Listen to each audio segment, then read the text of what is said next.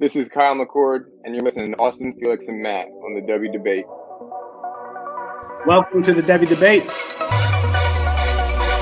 All right, boys, are we ready to debate?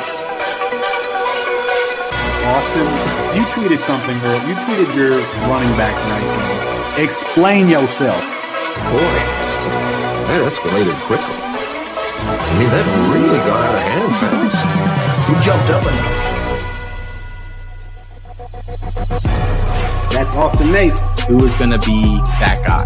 And for me, Bijan Robinson is still going to be that guy. Back to the ground with Robinson, who spins and then tries to bounce it. A stiff arm, another one as he rides it, keeps his balance. They're going to say he stepped out, but I'm Felix Sharp. I know you didn't think that we would get through this episode without mentioning the name one Zach F. Wilson. Screener draw. Oh, Wilson is going to uncourt for the end zone, and he drops it in beautifully. And it is his roommate Dax Milne on the touchdown. That's Matt Bruni. G. Scott Jr. Obviously, I waxed poetic about him on the last episode, so I won't do that again here. And this time it's Fields on the carry. Watch out! Justin Fields! Hello, Columbus! 51 yards! Bruni, are you ready to go head-to-head with me? I am. Got to get my popcorn out here. Hold on. Got to continue. I got it. Kyle McCord is going to end up winning the job. He's going to be rated higher. Well, I'm not nearly as passionate about what I'm about to talk about. Our apologies to Kirk Street. We ran out of time. We'll get them rescheduled soon. And for Matt Bruning and Austin Nace, I'm Felix Sharp. Good night and good luck.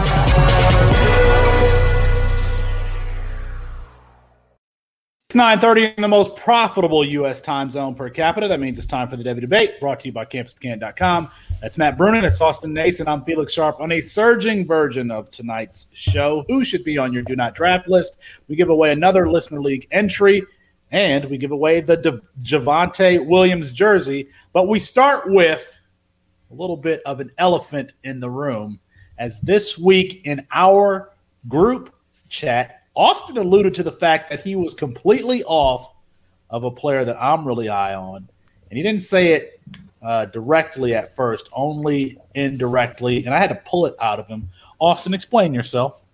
Felix, I know you were excited to redeem yourself on our little intro mishap last week, but you had another one this week.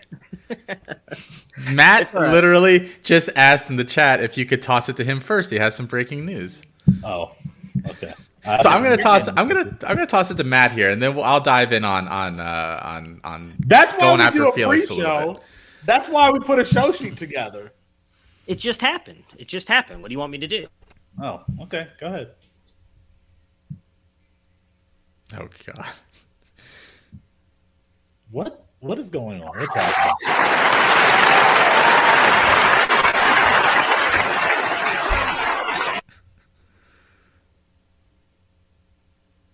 He muted himself. What's going on here? I just messed it all up. There's supposed to be an MVP chant going on there. It's just, Moxley shouted out the gold stars for me, MVP of last week's show, even though I wasn't here. I just wanted to throw myself a little bone, a little love at the beginning of the show here. There was supposed to be a whole MVP chant going. I messed up the audio, so don't worry about it. Continue. Sorry, guys. Thanks. I'm going to leave this up for the rest of the show, by the way. You're up, Austin. That's a cute graphic. Did you make it yourself? I did. Yeah, it works really cute. I think it looks good. Yeah. I was trying to get the stars a little bit shorter, but that didn't work. Yeah. You're very artsy, man. Thank you. That's some cute stuff. I'll take that as a compliment. Can I just point out that you're getting on me, and then the audience is just going to hear silence during your MVP? There was a tad bit of clapping or whatever. I can play the MVP thing if you want. Here, give me 1 second. Go ahead, Austin. What was it that you wanted to say? So, I guess this has been festering for a while. I'm just really confused as to Felix's ranking on Mario Williams. And it came to a head the other day in the Discord where he said that somebody traded in front of him and took Mario Williams in front of him. I said, well, you probably got saved from yourself.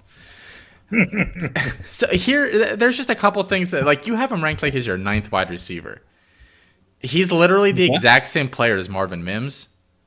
I'm not sure they can coexist, and Marvin Mims has already proven that he can do it in 1 year there. I get that there's value in Oklahoma receivers, but he's small at 5'9", 180. And actually that weight's a little higher. I thought he looked lighter than that, to be honest. And he had a few decent moments in the spring game, but he also had a horrific fumble and a terrible drop downfield that never should have happened. He's far from a finished product. I was not a big fan of his high school tape. He's quick and he's shifty, but he never blew me away with actually being a receiver. And I just think he's basically worse Marvin Mims that hasn't proven himself. One of them has to stay in the slot. I don't think Williams can play outside. Mims is going to take that job, and I don't think Mims can play outside. Neither of them can play outside. So you have to do something with one or the other. One spot's going to be Mike Woods. I don't know the Theo Weiss or Jaden Hasswood. I don't know who the other one's going to be. But then I don't. He doesn't play this year. Before I respond to these criticisms, Austin, we have a show every Wednesday night, and if you ever have any disagreements with my rankings, you can tell me on the Debbie Debate. I'd rather just be petty in the Discord. Is that an option still, or no? Okay, I have to do it on the show. That is what we are here for. Okay. Reginald Rose is 12 Angry Men. I don't know if anyone has ever seen him play. Essentially, one guy who goes around and changes everyone's vote in a jury to not guilty. Just goes by and picks out everyone's prejudices and preconceived notions, and it's truth by combat, where he challenges everyone's thinking and basically gets everyone to change their vote, one man at a time. 12 Angry Men, it's a classic play. That's what we're supposed to do here. So come with the truth, Austin, and challenge me. Now, as to those claims, I don't think that Marvin Mims and Mario Williams are the same. I think that Mario Williams, it can play both inside and outside and be a slot receiver or stretch the field from the outside. I think that Marvin Mims is more of a field stretcher. And Marvin Mims is more of a thinner type wide receiver body type, and Mario Williams has, even though he's smaller, he's a thicker player. And he's been reported to be the fastest receiver in training camp and got the playing time that he did with the ones there in the spring game. I'm going to rank him aggressively. You have him as your number 1 freshman now, right? I think I have him number 2 to JoJo Earl. You still have JoJo ahead of him? Okay, because that was my next question. How? Yeah, no, I think I have him number 2 to JoJo Earl. I think I have JoJo Earl at number 9, and I have Mario Williams at number 10. Lower than both of those players are versatile. Lower than the Ohio State guys, who both looked good this spring as well. Yes, lower than them. And what do you think Mario Williams' best outcome is? I think his best outcome is a Tutu Atwell, or quite frankly, a Eli Moore type role in Oklahoma's offense. I see that. But you don't love Eli Moore, right? I like. So I'm just confused as to you. No, I'm fine with Eli Moore. Just at cost, you don't love Eli Moore. Is that the true though? That was back in November that we had that conversation about Eli Moore. My position has since changed. I've drafted him in a bunch of places. Okay. I haven't said anything bad about Eli Moore recently. Do you think Moore can play outside, or do you think he's a slot? Yeah, I do. Okay. Now, I think he's going to start in the slot, but I think he can play outside. A wide receiver can play outside if they can get off the line of scrimmage. I think Mario Williams can do that. I think that Eli Moore can do that. I think that JoJo Earl can do that. Okay. We shall see. Come with the challenges. Anytime, Austin. Wednesday nights, 9:30. It's called the Debbie Debate for a reason. Bruning, where do you land on? Is my ranking of Mario Williams too aggressive? I mean, I have him at 102 right now, I think. So I'd say, yeah, just a little bit. Whoa, do you really? I'm pretty sure I do. Yeah. I was just looking at it to be like, where do I have Mario Williams? Yep, 102, which is probably That's a like mistake everybody on my else's end. ranking combined equals Matt. That's an issue on my end. I don't know why I have him that low. He shouldn't be that low, but yeah, I mean, it's hard for me to say where I'd have him. I haven't gotten to my wide receiver rankings. That's tomorrow. I just finished up my QB and running back ones, but I don't see him doing much this year. So no, and I don't know. You know, I've come around a little bit more on Caleb Williams than I was on him before the spring game and everything else. You know, mostly Austin and everybody else kind of shitting on him as a QB prospect, and he looked good in the spring game. Maybe he can be good for that offense, but I don't know. I'm not as high on him. I don't even have him in my freshman rankings in the top 5, I don't think. Well, I'm not alone here in this opinion. 24/7 Sports, ESPN have identified Mario Williams as a potential breakout as early as this year and have cited how well he's done in camp. So, like, I'm not here on an island with my love for Mario Williams. But let's move on. They had Julian Fleming as the wide receiver 1 last year too, so you know they're not infallible. Hey, we'll put that out there. Isn't that Felix's guy as well? I figured that comment would double her. Starting to see a trend evolving here. All right. I posted something on Twitter earlier this week, and I can't remember. I feel like I heard this on a podcast, but the question was essentially, should the Browns trade Baker Mayfield for Aaron Rodgers? And I feel like, Austin, you and I agree on this one, where the answer should be unequivocally yes. But for some reason, Matt Bruning is saying, no, let's not trade Baker Mayfield. Now it's your turn, Bruning, to explain yourself. Well, we obviously got into a very lengthy discussion about this on the Twitter thread last week while I was on vacation. I'm not trying to say that Baker Mayfield is a better quarterback than Aaron Rodgers. He is not. I don't ever think he'll even come close to Aaron Rodgers' ceiling. I love Baker. I think he's a very good quarterback. Don't know if he'd ever even make it into the Hall of Fame discussion, where Aaron Rodgers, I think, is a walking Hall of Famer. All things I said on the Twitter thread. My biggest thing, as I brought up on there, is the contract situation and what that means for the Browns moving forward. That is a big deal for me. The Browns, I think, are set up to win now. So I want to ask you two something really quick before I continue on my point. The Cleveland Browns, where do you think they are AFC-wise, just AFC, not factoring the NFC, on Super Bowl favorites or a team to make it out of the AFC and go to the Super Bowl? Where would you rank them? Top 5, something like that. I think I'd put them 4th, probably. 4th? Okay, so Vegas odds have them at 3, I think. Let me pull this up. What do they have behind the Bills and the Chiefs? 4th in the AFC. The Chiefs, the Bills, the Ravens, and then the Browns, which I do agree with. I mean, Lamar and the Ravens have proven it. The past 3 years, Lamar has been a starter. They have gone to the playoffs. I know Joe Flacco started that first year with Lamar, and he ended up taking over. But they've gone to the playoffs. They've consistently beat the Browns, so I think you still have to put them over them. Good roster, offense and defensively. Although I do, if I'm remembering this correctly, believe that Baker and Lamar now both have the same amount of wins in the postseason, but that's neither here or there at the moment.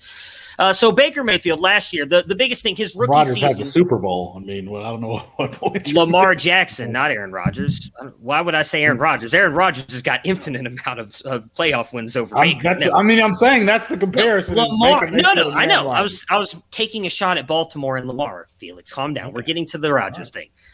So my biggest thing with Baker Mayfield is his rookie season. He had a decent season. Sophomore year, not so much. I truly blame most of that on Freddie Kitchens and everything going on with him. It was just a completely dysfunctional team. Last year, Kevin Stefanski comes in before the bye week, which, you know, in my opinion, no training, no real training camps, no preseason, limited practices, all the COVID stuff going on last year. That affects players. Felix, you played at a higher level than me and Austin ever got to. Would you agree that practice and doing all this stuff, you can sit down and look at a playbook all you want, but not being out there on the field with the players matters? Yes? I mean, yeah, but if we had a really good quarterback, Colin Finnerty. I think he might even have made it to the College Football Hall of Fame. Don't quote me on that. But if we could have replaced him with Aaron Rodgers, We would have done that in a heartbeat. Well, yeah, of course. So, anyways, before the bye week last year, he was 137 for 223, 61% completion percentage with a tight end, touchdown to interception ratio of 15-7 for 1,514 yards. Goes into the bye week, and I was saying it all last year. We talked about it on this podcast. Coming out of the bye week, I thought Baker was going to take off. He finally got that week, learning more and more of Kevin Stefanski's system. You go back and look what Kirk Cousins did that first year with Kevin Stefanski. He kind of took off as well. 168 of 263, bumped up his completion percentage a little bit, 63%, but 11 for 1 on the touchdown to interception ratio, 2,049 yards. So more than half of his yards came on that second half of the season. In 8 games last year, he had a QBR of over 80. The Browns went 7-1 in those games. Only Aaron Rodgers, who we are talking about, and Patrick Mahomes had more 80-plus QBR games last year. In, air yards or completion percentage in air yards, Baker Mayfield was 6th on that list. You know who wasn't ahead of him? Aaron Rodgers. My biggest thing is I don't think it's a massive step up at this point from Rodgers to Baker. Does Rodgers make them a better Super Bowl contender? Yeah, maybe by a little bit. Does he probably get them maybe over the hump against Kansas City? Yes, maybe. Baker almost got him over the hump last year. You bring on Aaron Rodgers, whose contract this year alone is $37 million, I believe. $38 million. Next year, $39 million. And then the last year of his contract, $28 million.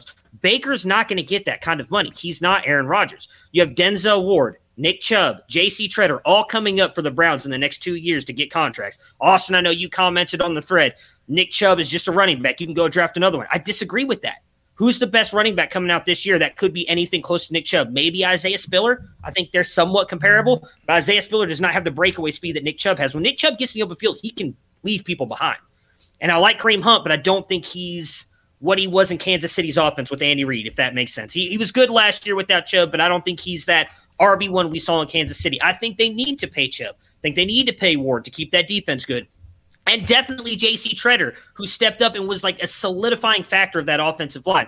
So if you keep Baker Mayfield, maybe you don't win the Super Bowl if you get Aaron Rodgers. But I disagree with you guys saying his window's 5 more years. I think it's at best 3, maybe 4 if you're stretching it.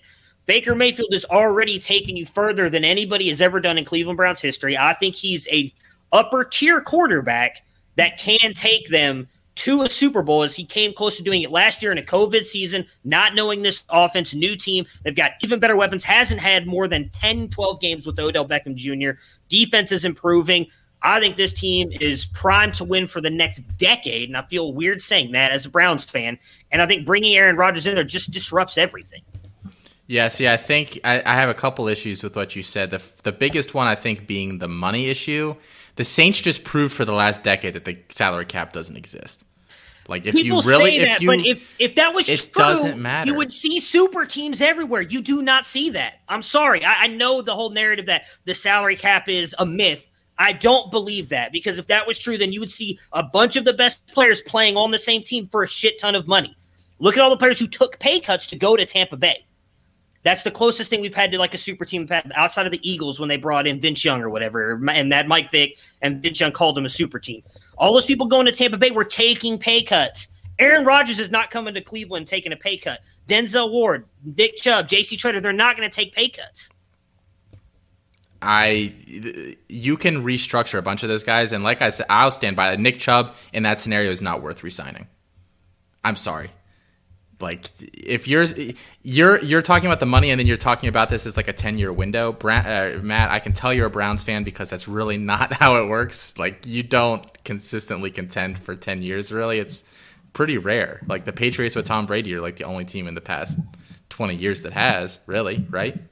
I'm not saying go to the Super Bowl every this year, is a but yeah, this is a 3 to 4. Contend to win an AFC North championship? Yes, I do think they could. A 3-year window with a bunch of guys on cheap contracts. This is when you go and get aggressive. How long has Pittsburgh been contending for the AFC North? That's what I'm talking about. I'm not saying Super Bowl. AFC North title, everything, which gets you into the playoffs. That's all that matters. If you're content with just the AFC North, then yeah, keep Baker. Because if you get into the playoffs, you have a chance to win. Look at the shitty Giants teams who did it twice as wild card teams. You guys, what you may want to make it sound like Baker took Kansas City to the ropes when Kansas City literally had the worst case scenario they possibly could have had unfold in the playoffs, and they still beat you. No Mahomes for half the game. The offensive line is fucking it decimated.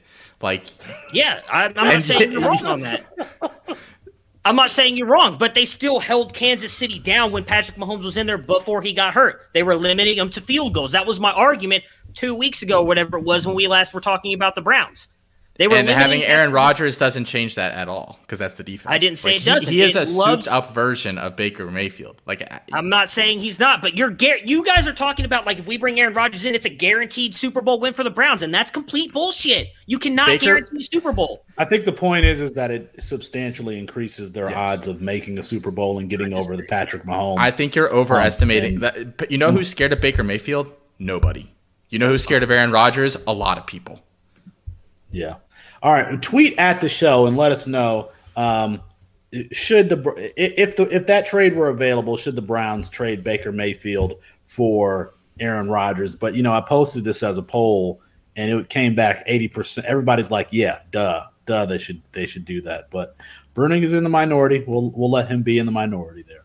All right, let's do some housekeeping. Something a little more less contentious, Matt Bruning. I can't even remember why we were giving. Once we got past 60 reviews, and we've definitely gotten past 60, and we have a jersey to give away. So, Bruning, I'm going to turn it over to you. All right, so here is my little picker wheel thing, because that's all that I could use for the amount of names on here. So I do have some unfortunate bad news. If you guys just submitted a rate, but you did not DM any of us, you unfortunately did not get entered in for the Javonte Williams jersey, because I have no way to find out who actually rated it. The only thing that pops up on Apple is the reviews. Now, some of you did send in DMs. I know I got a couple of them on the Discord. There's one I got on my DMs on Twitter, so you are in here. If you rated the pod in the past, we're missing about 12 people. If you rated the pod, you can do it again. We'll give another jersey away in the future, and I'll make sure you get entered into that one. Anybody who doesn't win one will get entered into the next one. But I just wanted to give you a heads up now. If you don't see your name on there, that's why, unfortunately. All these people left reviews or DM'd one of us with the rate so that we had it. So that's the 45 people minus the 2 people from the past. And then there was a couple of us in there as well, Colin, Dwight, myself. Or I didn't rate it, but there's other people with C2C that I did not put them on here, so I'm pretty sure I just hit this button right here. There we go. Nice and easy.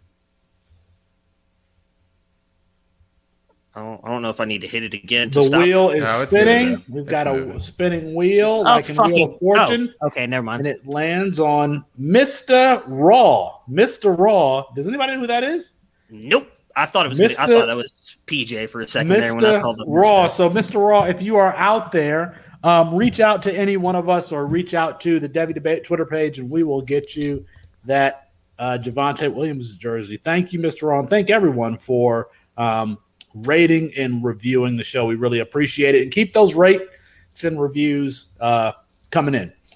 All right, Austin, so we are doing our listener league, and I don't know how many spots that we've taken up, probably like 6 or 7 at this point. Yeah. But next week is the final week. We got to pick everybody.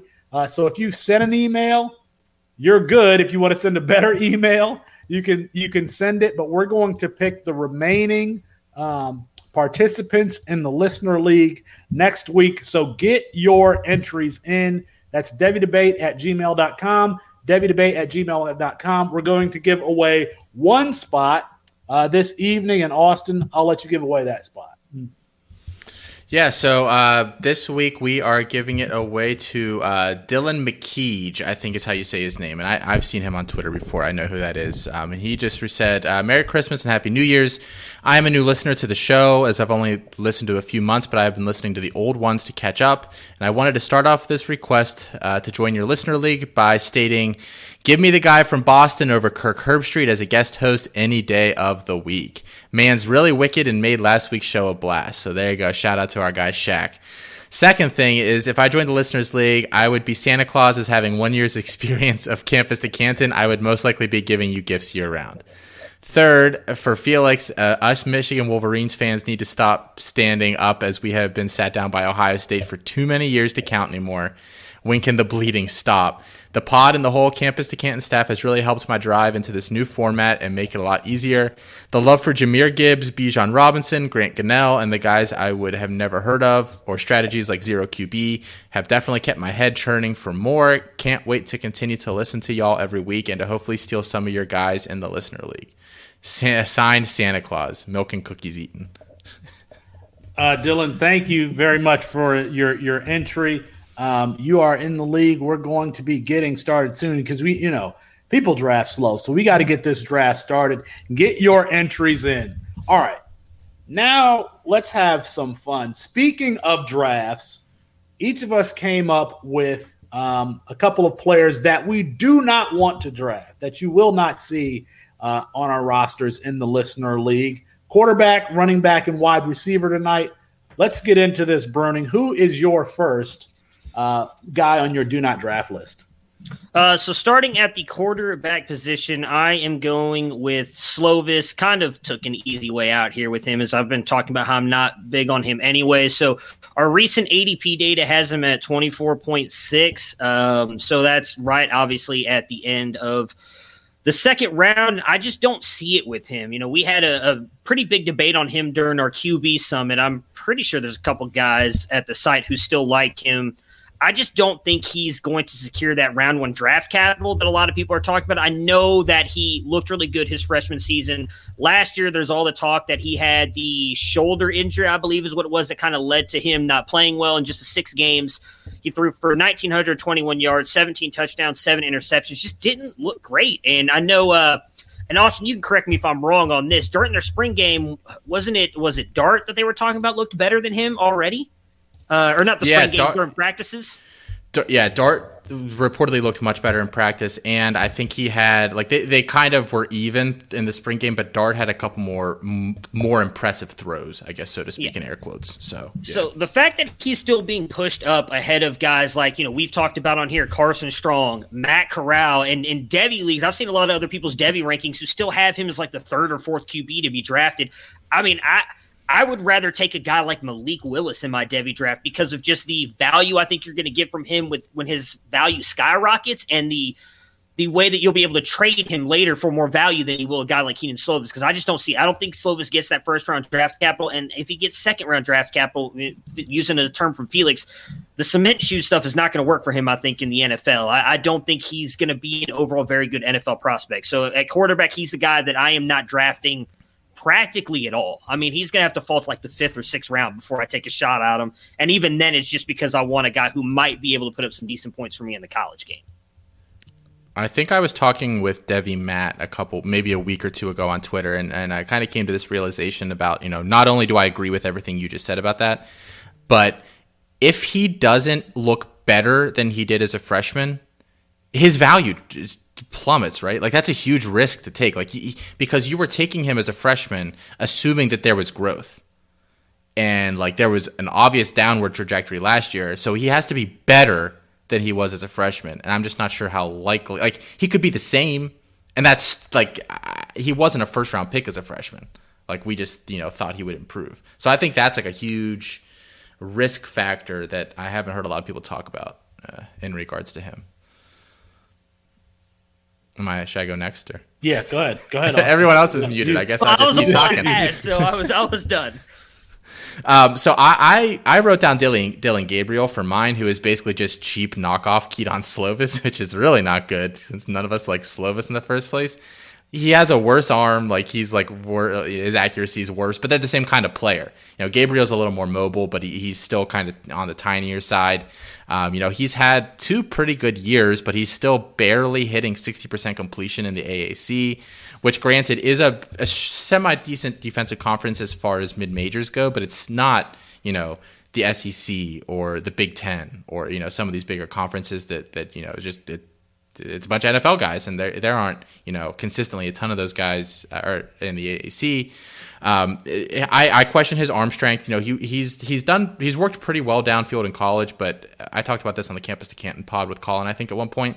He he's putting everything he can into it, and he can't loft the ball at all. Like, he has to drive it sort of in, like on like a almost like a straight plane, or else he can't get it there. That does not work in the NFL. Safeties will eat that up all day. And the other thing is with Heupel or however you say it, leaving to Tennessee, he's now cursed with oh wow, his name just totally went out of my head. Former Auburn coach. Malzahn, sorry. Yeah, Gus Malzahn's there now. That's going to do nothing for that offense. Like that's horrible for Gabriel's development. Gus Malzahn has never developed a quarterback in his entire life. So I do think Gabriel's stock has slid this offseason. I think people are aware of these issues, but I wouldn't take him in like the 16th or 17th round of like a C2C, and he goes way before that. That's like the earliest I would think about taking him. So I will have 0 Dylan Gabriel. I probably honestly won't have any UCF offense as a whole. I'm kind of out on Jalen Robinson as well for that very same reason. I think that offense just takes a huge step back. I'm not going to have any of Brock Vandagriff, and I was very high on Brock Vandagriff coming into the season. But in the NFL, coaches cannot lie once the NFL draft comes, and you see the players that they take. That you can have all the coach speak that you want, but when the NFL draft comes, you understand a team's true intentions. Well, it's the same way with reps that college coaches give their players, especially at the quarterback position where you can only give reps to one player at a time. In the spring game, the depth chart was JT Daniels, Stetson Bennett, and then after Stetson Bennett, Carson Beck was the first of the freshmen on the field, and then Brock Vandagriff wasn't even fourth. He was fifth to Jackson Muschamp. And then generally looked scattered and just not in sync when he did get his reps. And I'm just concerned that if you haven't beaten out Stetson Bennett, then that's somewhat of a problem. Same with Carson Beck, even though Carson Beck looked decent in the spring game, but he wasn't as highly touted as Brock Vandagriff was. And then again, just did not look he was just wildly inaccurate. You had the ball just hitting the ground on back-to-back passes. Like, he was very inaccurate. So, and I've seen when I see Brock Vandagriff in freshman drafts and in C2C startup drafts go, I feel like, okay, that's someone who's not paying attention. He's going entirely too early because at the most, they said it during the spring game, he is repping with the threes for the most part, some twos. But for the most part, he's repping with the threes at most. So he's going to have, even when JT Daniels is gone, he's still going to have some obstacles to climb to get on the field for Georgia. So I am out on Brock Vandagriff. Bernie, who you got at running back? Running back, now this one might be a little bit more controversial. I'm going Kyren Williams, running back out of Notre Dame. Austin and me have talked about, if you're in our Discord, we've had many discussions about him, talked about it with Kevin Coleman, does Debbie Royale, Debbie Ryder for Fantasy Pros. I know he likes him a little bit, so does his co-host Christian Williams. I don't love his size. Obviously, that's the biggest knock on him, number one. He's listed at 5'9", 195. One thing I've learned over the past couple of years, these guys are listed bigger on these depth charts than they really are. So I wouldn't be surprised if he comes in a little bit lower than that. Secondly, you've got Jack Cohen likely taking over this year at quarterback. Maybe he'll rush as much as Ian Book did last year. Ian Book had over 116 rushes last year, but Chris Tyree, who is a freshman that I really liked coming onto that team, still had 73 rushes and looked better. His yards per average were better, 6.8 compared to Kyren Williams' 5.3. They're pretty much the same when it came to the average and the receiving yards. Now, Kyren Williams got 35 compared to Chris Tyree's 8. I think Chris Tyree is going to take the step up even more this year, eat into some of Williams' production, rushing, and catching the ball on that team. I'm not even sure Notre Dame makes the playoffs next year. They have a pretty tough schedule. I think they get Cincinnati. There's somebody else they play. I wouldn't be surprised if they lose both of those games, which is going to knock them out. Very interesting discussion with the playoff thing. I know you guys talked a little bit about last week that was overlooked with Notre Dame. You can only get a bye week if you're in a conference now. So I'm wondering if Notre Dame eventually tries to go and join into a conference, but that's a discussion for another day. There's just a bunch of other running backs in this 2022 class that have the size and I think are right around the same rushing the ball, maybe don't have quite as good feet and footwork that Kyren Williams does, and decent pass catching. Tyler Algier, 5'11", 220. I've been big on Raymond Davis. He's not much bigger, but a little bit bigger, 5'9", 210. Austin Jones, 5'10", 210. Kevin Harris, 5'10", 225. All these guys are bigger than Kyren Williams, I think could produce at the same level as Kyren Williams. And what we saw last year in the NFL draft is what really kind of made me worried for Kyren Williams is how devalued those smaller running backs were. You have all these running backs coming out this year who are bigger and can produce likely right around the same that Kyren Williams does. I would not be surprised if he starts falling down the draft boards and ends up like a Kenneth Gainwell going in the 4th or 5th round, which to me means he's not going to have the draft capital to be a guy you're expecting when you take him in the 2nd round of your Devy and C2C startups. His size is a problem for him, but he is an extremely well-rounded player right down to his pass blocking. I mean, he can put linebackers on he has put linebackers on their backs. He's got the former wide receiver credentials and, is a decent pass catcher. And then is a relatively explosive athlete. I have a problem with small running backs too, but when you look at the 2022 class, even if you look at the 2023 class and you compare him to guys like, Zach Evans and that tier of player, I think he fares – he's fine. He's not going to be, Bijan or the 2020 class. He's not one of those players, but in that tier, there aren't that many guys that I would put ahead of him. I think that the deficiency of talent at the running back position should be the reason why next year in the 2022 class, why he makes the jump. He should not wait until 2023 to come out. He should come out next year. He could be the 3rd running back taken, and we know that the value at that position is that position has been devalued. I could, because he is so well-rounded of a player, I can see him being taken on day 2. So I agree with you. He's got everything. I don't disagree. The size, though, does worry me, and I will say again with the production, we've seen smaller backs or backs right around his size produce more than he has, and he's doing it at a bigger school as well. I mean, Kenneth Gainwell was at Memphis, right? I'm not misremembering that. I mean, he put up better stats at Memphis than Kyren Williams has, and look at what he got. Again, I just think Kyren Williams is going to have to produce to get that draft capital, because I do agree with you. He's a very good running back. I'm not diminishing his skills at all. It's all solely based on his size, and if Chris Tyree comes in there and eats into some of his production, I think that's going to end up hurting his draft capital as well. Yeah, I mean, I think those are both pretty compelling arguments for and against him. I will say that I think that Chris Tyree probably should eat into his workload, but we all know how conservative Brian Kelly is there. It wouldn't shock me if Chris Tyree gets the same exact amount of touches he did last year. And with Mr. conservative Jack Cohn at quarterback, I don't understand what the hell. Why if you're an athlete on offense, don't go to Notre Dame. It's the worst decision you could ever make. I'm sorry, it just really is. I also really just dislike Notre Dame as a whole, so that's a whole other thing. I disagree. You could go to the team up north as well. I'm sorry, continue. That's true. They've ruined some guys over the past few years. So I chose Jerrion Ealy, who I talk about all the time, so maybe this was a little bit of a cheating one for me. You want to talk about Kyren Williams being small, though. Jerrion Ealy's 5'9", 180. He's tiny. I would almost even kind of doubt that he's 180. He's just not a big guy. He does run a little bit bigger than his size would suggest, so congratulations. But he's, he doesn't do anything, exceptionally, in my opinion. He's a pretty good pass catcher, but not just this explosive guy in the passing game. He's not amazing between the tackles. He can return kicks at a pretty decent level, but I've also seen him just get absolutely stacked up on kick returns, which should never happen for a small guy like him. And the other problem with him is that they kind of rotate. How's it going, Jeff? Nice to see you. They rotate backs there. They'll run 2 or 3 backs this year. They'll have Snoop Connor involved. They'll have Henry Parrish involved. They'll have other backs there. So I don't even think he's everyone's well, he's going to produce a lot in college. Last year, he put up in 9 games 745 rushing yards and 155 receiving yards.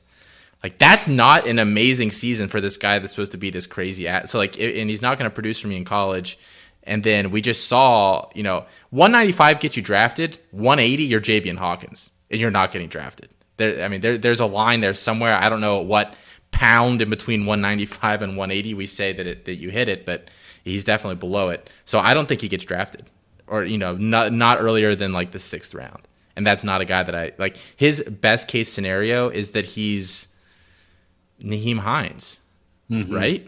Like that's the best case scenario for him. That's not a guy that's worth, spending a 5th round draft pick or something. Or, in Devy, I've seen him going like, 3rd roundish in drafts. And that's just, I mean, is he a 5-star recruit, Austin? I mean, because I think that his status is being elevated by his recruiting pedigree. Because there's no way that, the community should be as high on a player who is that small, who is that small. He was a 5-star, and in high school he was listed at 5'10", 200. Yeah, just LOL. So he lost an inch and 20 pounds somewhere along the line down his way to Mississippi. So yeah, and then when he weighs in at the combine, he'll probably lose another inch Yep. and 5 or 10 pounds. The guy that I've picked for tonight, the running back, doesn't have a problem with size. He's 6'2", 215. That's Zach Charbonnet. Going from Michigan, going back home to California to play with UCLA and Chip Kelly. And anytime I hear the argument for Zach Charbonnet, it's, he's going to Chip Kelly's system. That's fine, but I've never seen, and as good as a freshman season as Zach Charbonnet had, he never, to me, looked like a player who ran at that size, 6'2", 215, like he was very hard to bring down, like he was an explosive athlete, like he was a player that linebackers were scared to tackle. He's kind of a lumberer. And then in 2020, he loses touches to Hassan Haskins and Blake Corum. I don't think that Zach Charbonnet is a very good player, and and I can't find any verified testing for him. And I think that that's because he's just, quite frankly, he's not a very good athlete. Maybe I'm wrong on that, but when I watch Zach Charbonnet's film from his 2019 season, I see a player who is getting a lot of open holes and making the most, which you can't tell a lot from. When somebody's running through a wide open gap, you can learn whether or not they can win the race with the linebackers, but you don't really learn a whole lot. I don't think he's a great tackle breaker. His stats say that he's not efficient in the passing game. He's just not a player that is going to be on my on a lot of my rosters. And I think I have him ranked 79, and I'm definitely the lowest on Zach Charbonnet of the Campus to Canton guys. So, all right. It's interesting, just to throw this in here real quick. I never necessarily noticed this before, but he had a ton of offers coming out of high school. And usually for he's the 4th ranked running back in his class. Usually they'll have like a bunch of big programs. I mean, just listen to his offer list here and notice some of the teams that aren't on there. Arizona, Arizona State, Boise State, Boston College, Cal, Colorado, Florida, Iowa State, LSU, Michigan State, Nebraska, Notre Dame, Oklahoma, Oregon State, San Jose State, TCU, Tennessee, UCLA, Utah, Washington State, Wisconsin, USC. Like no Alabama. No Auburn, Ohio State, no like any of these big schools, like none of them offered him. So that should probably be, these schools miss on them, but not all of them don't miss on one guy in terms of offering. So, and I would like to figure this out, but I don't trust California high school prospects. Because Zach Charbonnet was really good in high school. I think he put up 2,400 yards one season. If he did that in Texas, that would tell. If he did it in Georgia, if he did it in Florida, that would tell me one thing. But I'm a little iffy on California high school prospects. All right, Bruning, who you got at wide receivers on your do not draft list? So we're going to talk a little bit about my Ohio State Buckeyes, and it's Julian Fleming, and I still don't understand why he's getting drafted so highly.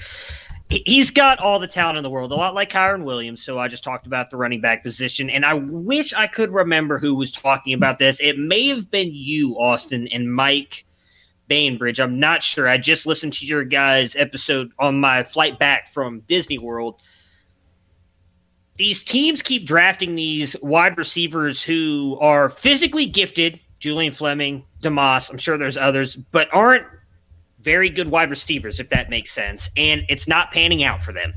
Julian Fleming, I think, is going to be another one of those guys here. Right now, his ADP is 57. He is going in the late 4th round. Okay, you and Colin. Late 4th round, the 10th wide receiver off the board. The highest person on in our group has him ranked at 31 right now at wide receiver, and that's me. And as we just learned with the Mario Williams discussion earlier, my rankings are a little bit messed up right now. There's going to be some change. He's not going to be at 31. He's going to be lower once my rankings are updated at wide receiver tomorrow. He's going ahead of guys like Parker Washington, Zay Flowers, Jalen McMillan, and your guy Austin Jaden Wally.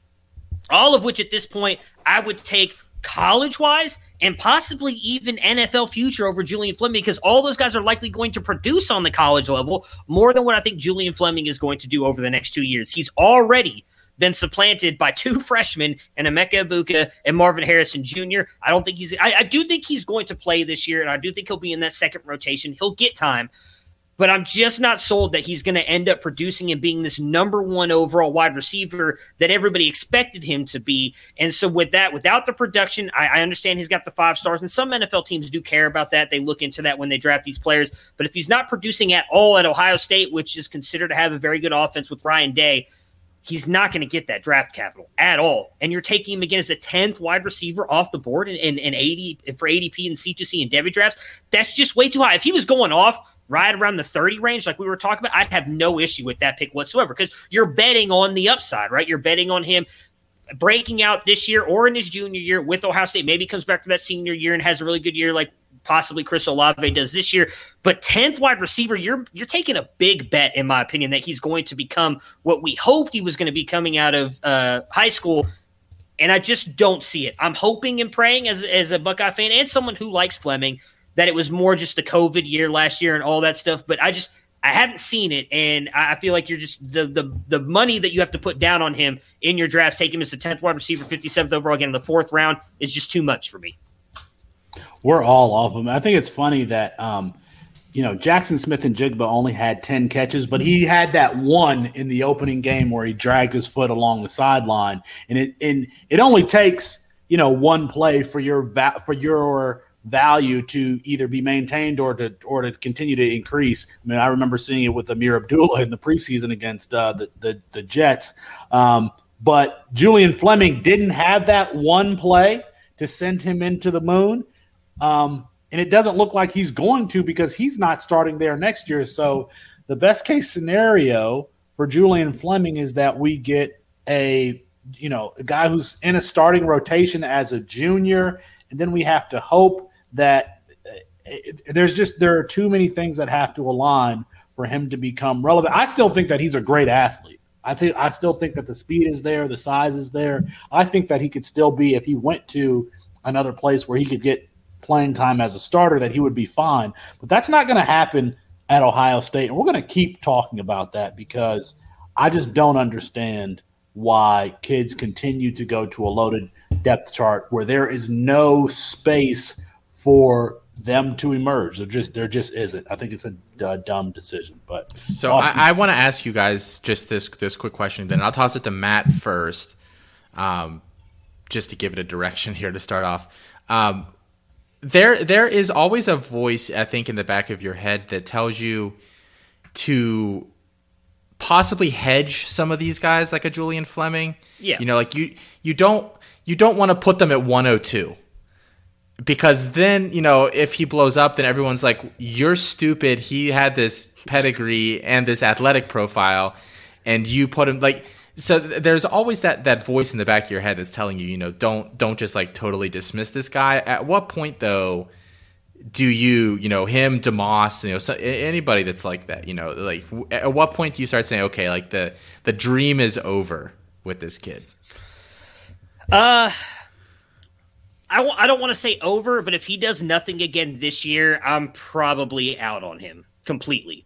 And would he drop to a 102? No, I don't think he'll ever drop to a 102, because again, he's in that offense. He's in an offense where, assuming coming back his junior year, I know they've got Caleb Burton, and there's someone else that just committed recently that was a high 4-star prospect for the 2022 class. I can't remember who it was. I would imagine going into that junior year, he would still get some run, or maybe he transfers. I don't know. I've been saying from the beginning that I thought he was going to transfer. Maybe he doesn't do anything this year. He transfers to another school and is able to produce. So he would never drop. I mean, I think 30 is a fairly decent rank for him. Like, I'm looking at our rankings right now. Where did he go? There's some guys behind him. You know, Marvin Harrison Jr. might bump up ahead of him soon. I think it's too early to do it now. If I'm being honest, as someone who really likes him, I mean, did that shit, baby. Already did that shit. We had a massive argument about Marvin Harrison on the wide receiver summit, and but you were right. You were right. You know, C.J. Johnson, if he bounces back this year at ECU, I can see him jumping him. You know, Jahan Dotson, if he has another good year at Penn State, there's guys below him. You know, Felix has got Mario Williams. The next five wide receivers are Marvin Harrison Jr., Troy Franklin, Troy O'Meary, C.J. Johnson, and Jahan Dotson. I mean, I would take all of those guys over. And I mean, I hate to say it, just scrolling down the list a little bit, there's two guys even further down. And maybe this is more because I value winning on the college side. I'd almost take a Calvin Austin over him because of what he's going to do on the college level. I think he's going to get draft capital next year. Jonathan Mingo as well. Like, he's got to produce this year for me. And I won't be out of him. If he does something, even if it's just, 500 yards or whatever, and like Felix just said, has a really good catch or shows that explosiveness and that special ability we expected from him, then he's not going to move much for me. But if he does absolutely nothing like he did his freshman season, I don't see how you can continue to hope. I just, Moxley will join us at the end of the show so he can talk about this in the after show, but channeling my inner Chris Moxley and Jarek Backus, it's not good if you don't break out to your third year. It's really not good if you don't break out in your second year. You've got to break out in your first year. So if he's not breaking out till his junior year, I just don't see it. I don't think he's going to get that draft capital unless he goes out and has like a massive Devonta Smith season, but as a junior. So I have him 17 spots below Calvin Austin in my rankings. See, that's what I like to hear. I like to hear. I don't think I have Austin ahead of him as much as I love Austin. I have Fleming 54th in like the cohort that's around him.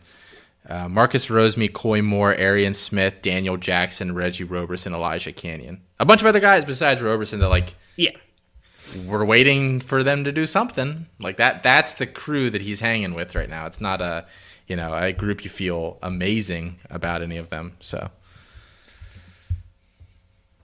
okay, cool. So my wide receiver, speaking of this, is Reggie Roberson, who I have right there along with Julian Fleming.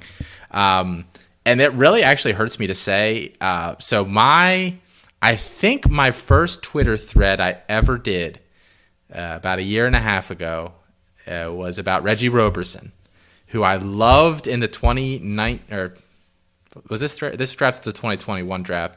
So it would have been the 2020 draft. I loved him for the 2020 draft. He was a top 10 wide receiver for me in the class. I liked him infinitely more than his teammate James Proche, who was like getting all the hype at the time. And I thought Roberson was so much, Proche was like his ceiling was like a small possession guy in the NFL. Who's the San Francisco slot guy that you were talking about? Going back to that third episode that we ever did, Felix, that you did your Trent Taylor? Yes, he's basically it's like a Trent Taylor, like that kind of guy. That was James Proche. And Reggie Roberson is like a legitimate field stretcher, strong at the catch point, really good athlete, nice burst, a decent size of 6'2", 200. I thought he had a lot of stuff working for him. I thought if he'd come out that year, he could have been like a third-round draft pick, even in a really deep wide receiver class. I just thought he was that level of a kid. But then he went back to school. And then he played well last year, but then he got hurt, and now he's back for a fifth year, coming off an ACL injury. Lost his starting quarterback. The SMU offense will probably always be pretty good. It's either going to be Tanner Mordecai or Preston Stone this year at quarterback. But you got to capitalize on the momentum. He didn't do it, and now I'm just totally out on a fifth-year kid that's been around for forever. He played his freshman year in 2017 at WVU.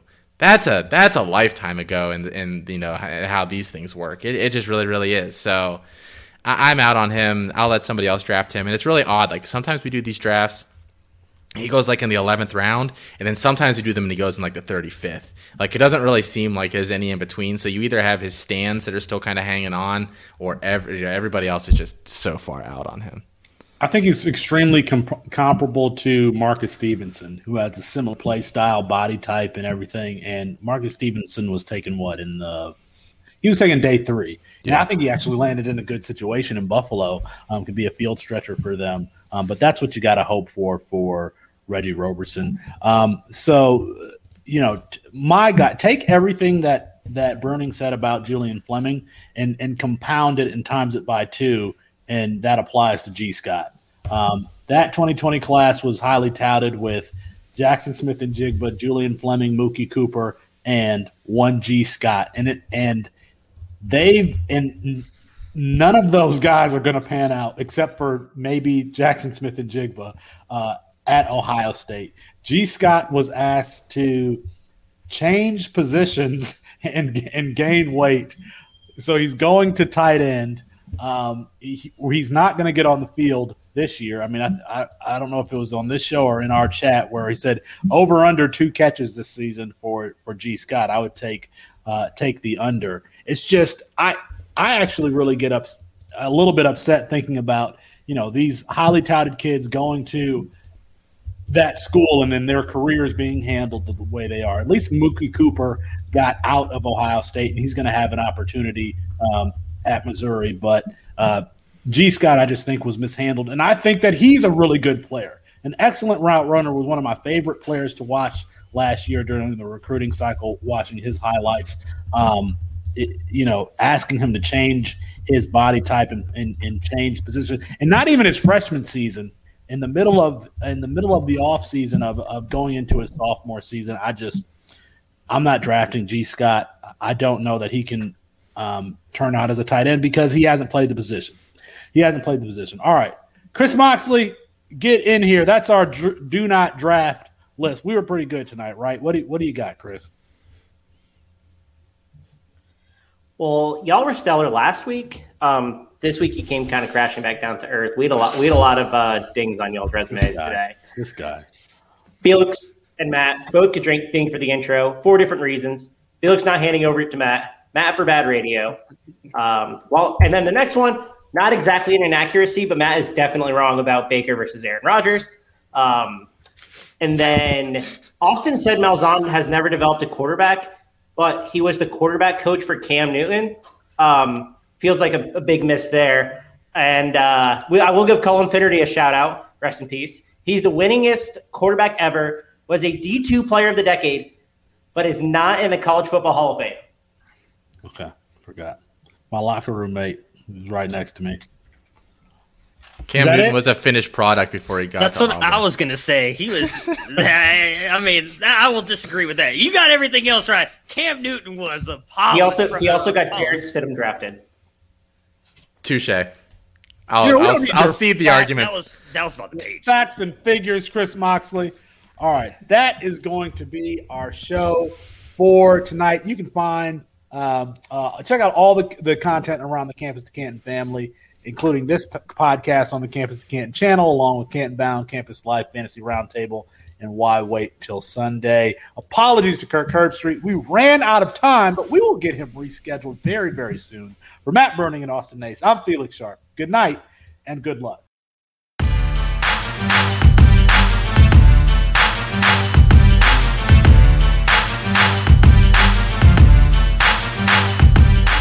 Side of the field, intercepted by Eli Apple at the 25, and Apple will go to the ground at the 32, and that's it. Ohio State national champions for the 8th time as they defeat Oregon 42-20. Here's Tua stepping back, loads up, looks long, throws, end zone, touchdown, Alabama! Devontae Smith, touchdown, Alabama! And the Crimson Tide has once again ascended to the top of the college football mountain. Their 5th national championship in 9 years, their 17th overall. And for Coach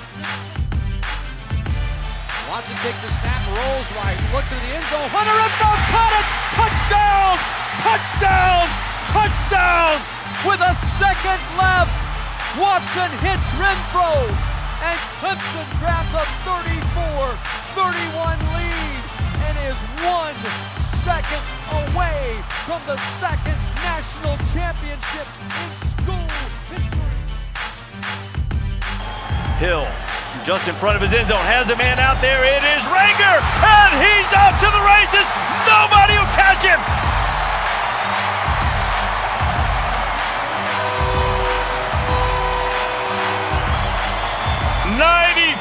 Yards for the freshman. Backed up out of your end zone. Made the adjustments in the second quarter. Dobbins again, more than 10 yards per carry. He'll add to that. Goodbye. Touchdown, Ohio State.